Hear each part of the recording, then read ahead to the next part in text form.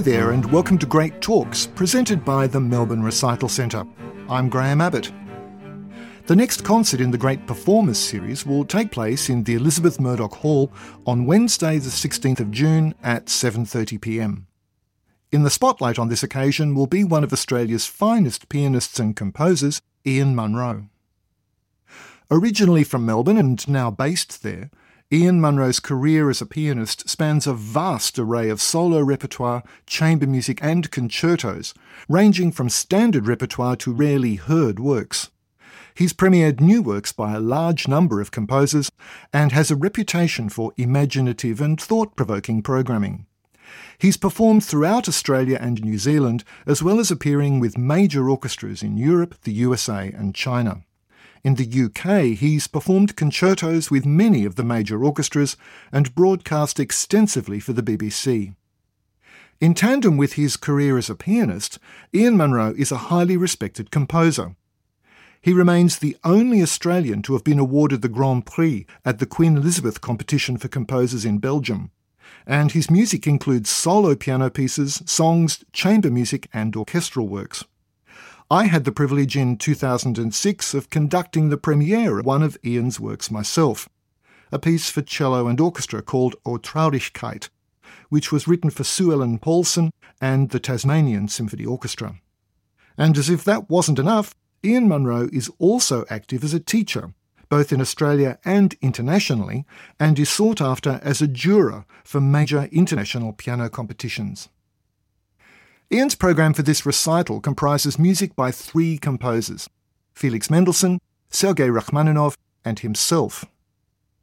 A little later I'll share with you part of a chat I had with Ian in which we talked about his new piano sonata, which will receive its premiere performance in this concert. But before that, music by two composers whose lives more or less bookend the entire Romantic period. Felix Mendelssohn was a pretty amazing man. He ranks as one of the two best-known child prodigies in classical music, the other being Mozart. But even compared to Mozart, Mendelssohn's talents were extraordinary. He came from a privileged and highly educated background. He was the grandson of Moses Mendelssohn, one of the most influential European philosophers of the late 18th century, and his father, Abraham Mendelssohn, was a successful banker. Young Felix showed highly advanced skills in music, languages and painting, among other disciplines, and his early masterpieces come from when he was just 12 and 13 years old. He was a brilliant pianist as well, and the staggering achievements of his terribly short life, he was just 38 when he died, defy description.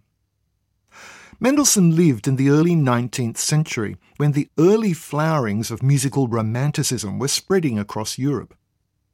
As a composer, he blended the spirit of earlier times with romanticism, creating a unique blend of musical expression. He was fascinated by the music of Johann Sebastian Bach from the Baroque period a century before, as well as that of Mozart and the composers of the classical period in the late 18th century. To Baroque intricacy and classical balance, he added romantic individuality. He wrote fugues, organ works and cantatas, like Bach, as well as symphonies, concertos and chamber music, like Mozart. But Romanticism favoured freer forms, more individual modes of expression, and these ideas found their way into Mendelssohn's music as well. Perhaps the most famous of his truly romantic works are his Songs Without Words. The early Romantic piano composers moved away from the standard forms used by composers of the classical period, such as formal sonatas and sets of variations. In the 19th century, such structures were the exception rather than the rule. The Romantics preferred shorter, freer forms. Schubert wrote impromptus and musical moments. Chopin wrote preludes, ballades, and pieces based on dances like the Polonaise and the Mazurka. Mendelssohn's Songs Without Words, a term he invented, fit right into this style of writing. They're short, often delicate, sometimes descriptive, but above all, as the idea of a song might suggest, they're deliciously melodic. From 1829 to 1845, Mendelssohn produced a total of 8 books of songs without words. Each volume contains 6 pieces, making a total of 48 in all. They were published and disseminated widely during and after the composer's lifetime, tapping into the huge market for music designed for domestic use at a time when a piano was regarded as an essential accoutrement of any stylish home. The songs without words are not virtuoso pieces, but rather cater to players of varying abilities. But it mustn't be thought that the music is in any way inferior to Mendelssohn's bigger, more public works. He was too good a composer for that. More approachable on a technical level these pieces may be, but their quality and inventiveness is consistently of the first rank. Indeed, the mark of Mendelssohn's genius can be seen in that even when catering for the domestic market, his music is still full of fascinating detail and exquisite beauty. Despite a few of the pieces having descriptive titles like Venetian Boat Song or Funeral March or the famous Spring Song, most of the songs without words have no titles apart from their tempo indications. This hasn't stopped people from trying to work out what the pieces are about, as if they have to be about anything. Like any music, a listener can easily put their own meaning onto something they hear, and the same piece could suggest completely different things to different hearers. But from the composer's point of view, most of the pieces are simply music, without an intended meaning or narrative. This didn't stop people, even in Mendelssohn's lifetime, trying to interpret the pieces and discover some meaning in them. Some even attempted to add words to Mendelssohn's music to make them literal songs. To these notions, the composer is known to have said, "People often complain that music is too uncertain in its meaning, that what they should be thinking as they hear it is unclear, whereas everyone understands words. With me, it is exactly the reverse, and not only in the context of an entire speech, but also with individual words. These too seem to me so uncertain, so vague, so easily misunderstood in comparison to genuine music that fills the soul with 1,000 things better than words. The thoughts expressed to me by the music I love are not too indefinite to be put into words, but on the contrary, too definite. If you ask me what I had in mind when I wrote it, I would say just the song as it is. And if I happen to have certain words in mind for one or another of these songs, I would never want to tell them to anyone, because the same words never mean the same things to others. Only the song can say the same thing, can arouse the same feelings in one person as in another. A feeling that is not expressed, however, by the same words. In this great performers program, Ian Munro will perform the 6 pieces of Book 1 of the Songs Without Words. This was first published in England in 1829, when the composer was 20. The first piece in the set perhaps makes clearest of all the idea of a song without words. There's a very singable melody in the uppermost part, and the composer even marks it with the word cantabile, meaning it should be played in a singing style. The middle part of the texture is taken up with harp-like figurations, underneath which is a simple but essential bass line directing the harmony. It looks so simple on the page, but to bring out the 3 parts of the texture in a way that is satisfying and well-balanced takes real artistry. The second piece in the set is more agitated, with a nervous, unrelenting bass line swirling around under the yearning melody. This is swept away by the brilliance of the third Song Without Words, a dazzling galloping piece. The swirling semiquavers and the treble near the end would have challenged many a drawing-room pianist at home. The fourth piece in the set is in the same key as the third, but there the similarities end. Here we return to the idea of a more literal song, complete with a piano introduction before the song proper begins in the 5th bar. Indeed, this melody moves beyond the idea of a mere song. It seems to be more of a hymn. There's even a point where the singing seems to stop and the piano ends with a little coda in the style of the introduction, just to round things off. This little gem, and it is very little, says everything it needs to say in just a few moments. It's a miracle of compact expression which leaves us completely satisfied. The 5th piece, which again requires a pianist of far more than basic technique, seems to develop ideas from its predecessors. At the start, there's clearly a melody on the top with a mobile accompaniment in the middle of the texture and a supportive bass line underneath, just as we've had before. But here Mendelssohn varies the texture much more, as the melody often moves to the lowest part of the music while the agitated accompaniment swirls over the top. This song could almost be a duet, perhaps, with the unexpected change to the major key at the end, suggesting all sorts of dramatic scenarios to those so inclined. The sixth and final piece in this book of songs without words bears a descriptive title, Venezianisches Gondellied, usually translated as Venetian gondola song or Venetian boat song. It's one of 3 of Mendelssohn's songs without words to bear this title. The others are in books 2 and 5, and all 3 have certain features in common. They all have a time signature of 6/8, which sets up a rocking motion in the music that is said to suggest the gentle rocking of the iconic Venetian boat in the canals of the famous city. They're all in a minor key, and all start with an introduction which sets up this rocking motion before a wistful, nostalgic melody gets underway. This sort of piece, suggestive of the motion of the gondola, came to be called a barcarolle.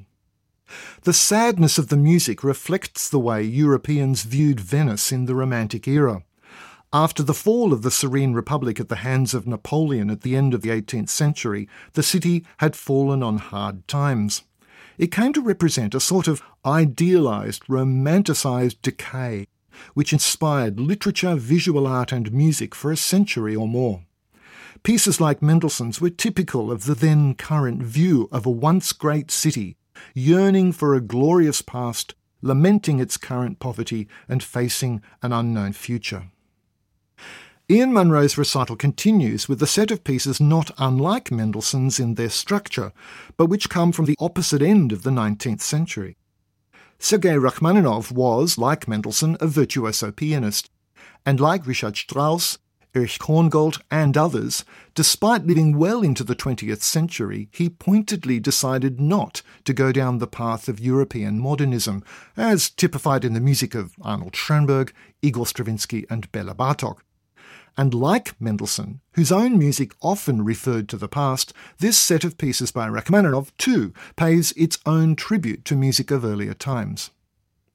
The composer called this work Six Moments Musicaux, a French title meaning 6 musical moments. Even the title refers to the past, using the same title Franz Schubert used for a set of 6 short pieces written in the mid-1820s, around the same time as Mendelssohn's first book of songs without words. Rachmaninoff's pieces were written in late 1896 and are much less well known than his piano preludes or the Étude tableau. Yet despite being published as a set, each of the 6 is a standalone work in its own right, and each pays homage to the past in some way. The first piece is also the longest, and it makes reference to the nocturne, a form invented by the Irishman John Field and perfected by Chopin. But unusually, it treats the nocturne melody as the basis of a set of variations, a standard form of the Baroque and Classical eras. The second of Rachmaninoff's musical moments pays homage again to Chopin, but here it's the earlier composer's studies, his études, which provide the seed. Virtuosic and requiring great technical control, this piece provides an enormous contrast to the first on almost every level. Contrast again greets us with the third piece, which at the outset suggests a song without words, perhaps in the form of a funeral march. Some writers regard it as the most Russian of the set, with a darkness and passionate introspection which often marks the most moving music of Slavic composers. The Presto in E minor, which comprises the fourth piece in the set, is the shortest of the 6, but it's also possibly the most technically demanding. It suggests Chopin's famous revolutionary étude at the beginning, with its wildly swirling left hand and heraldic, almost defiant right hand. Just as Mendelssohn's pieces could be artistically challenging even when they were not overly demanding technically, so Rachmaninoff's fifth piece looks deceptively simple on the page, especially coming as it does after the wild demands of the fourth. Mendelssohn's Venetian Reflections are also referenced here in what is Rachmaninoff's take on a barcarolle. The challenges for the pianist here are more subtle, especially in giving direction and proper focus to the Russian composer's seemingly endless melody.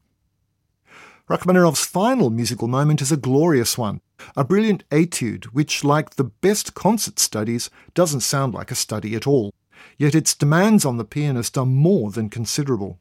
Between the thundering treble melody and the driving bass line are countless demi-semiquavers, providing a shimmering bed of sound, but which require almost more fingers than the pianist has available. And so to the final work on the program, a world premiere performed by the composer. Ian Munro's second piano sonata bears the title Moscow 1986, and I had the chance to talk to him about the new work recently. I started by asking Ian about writing for his own instrument, the piano, and whether he wrote for himself or with a view to his music being played by others. I spent a long time not writing music at all in my 20s, and then when I did go back, didn't write for the piano, and I kind of understand now why other composers I know have said that they don't write for piano or have avoided it. Because I think it's just the culture of the piano, especially if you're a pianist, is so overwhelming. There's this burden of styles and works that you carry with you, and so it's sometimes hard to escape and to find your own way at the piano if you're a pianist. But now having returned to write more and more for the piano, because I incorporated into chamber pieces, and now this is the first solo piece I've written for a very long time. I think I'm comfortable with the balance of writing my own music and also just reflecting the personal heritage I have.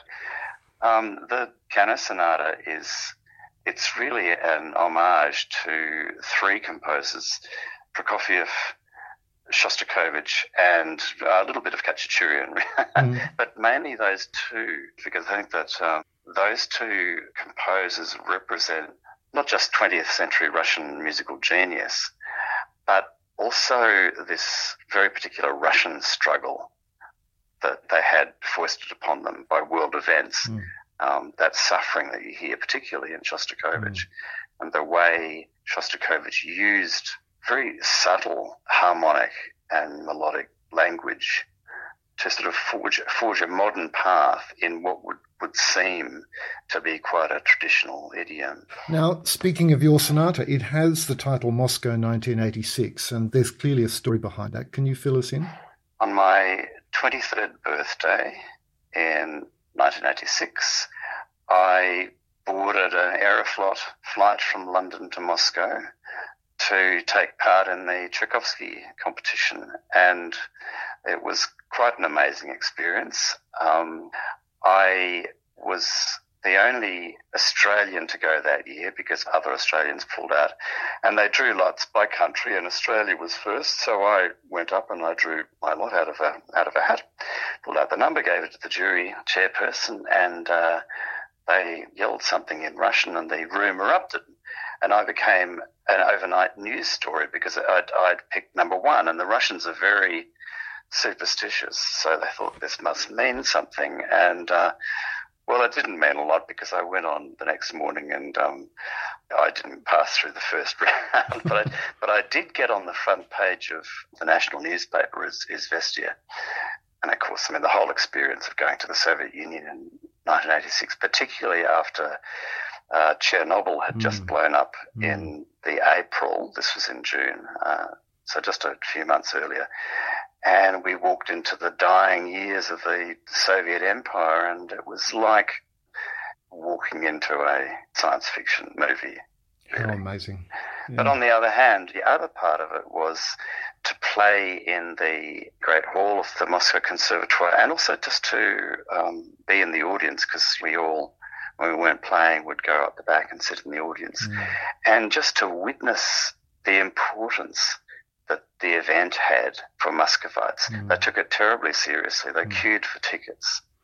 I was very impressed in a way. It was quite moving. So have you aimed to sort of distill those experiences in the sonata? very much. It references a lot of the music from that period, from that place that I played. For us, anyway, the whole Soviet era is quite exotic. It's gone. There's a certain romance of the exotic. Can't get too romantic about it because, of course, it was pretty dreadful. Indeed. But nevertheless, I've never forgotten that experience all these years later. And I do often think about it and what it meant for me and why it is that in situations like that, music and the arts can become so important for people. So the sonata, I was trying to express some of that angst, I guess, and that atmosphere. And I like writing pieces that I'd say respond to music I love, respond to composers I greatly admire. So this sonata is all about Russian music.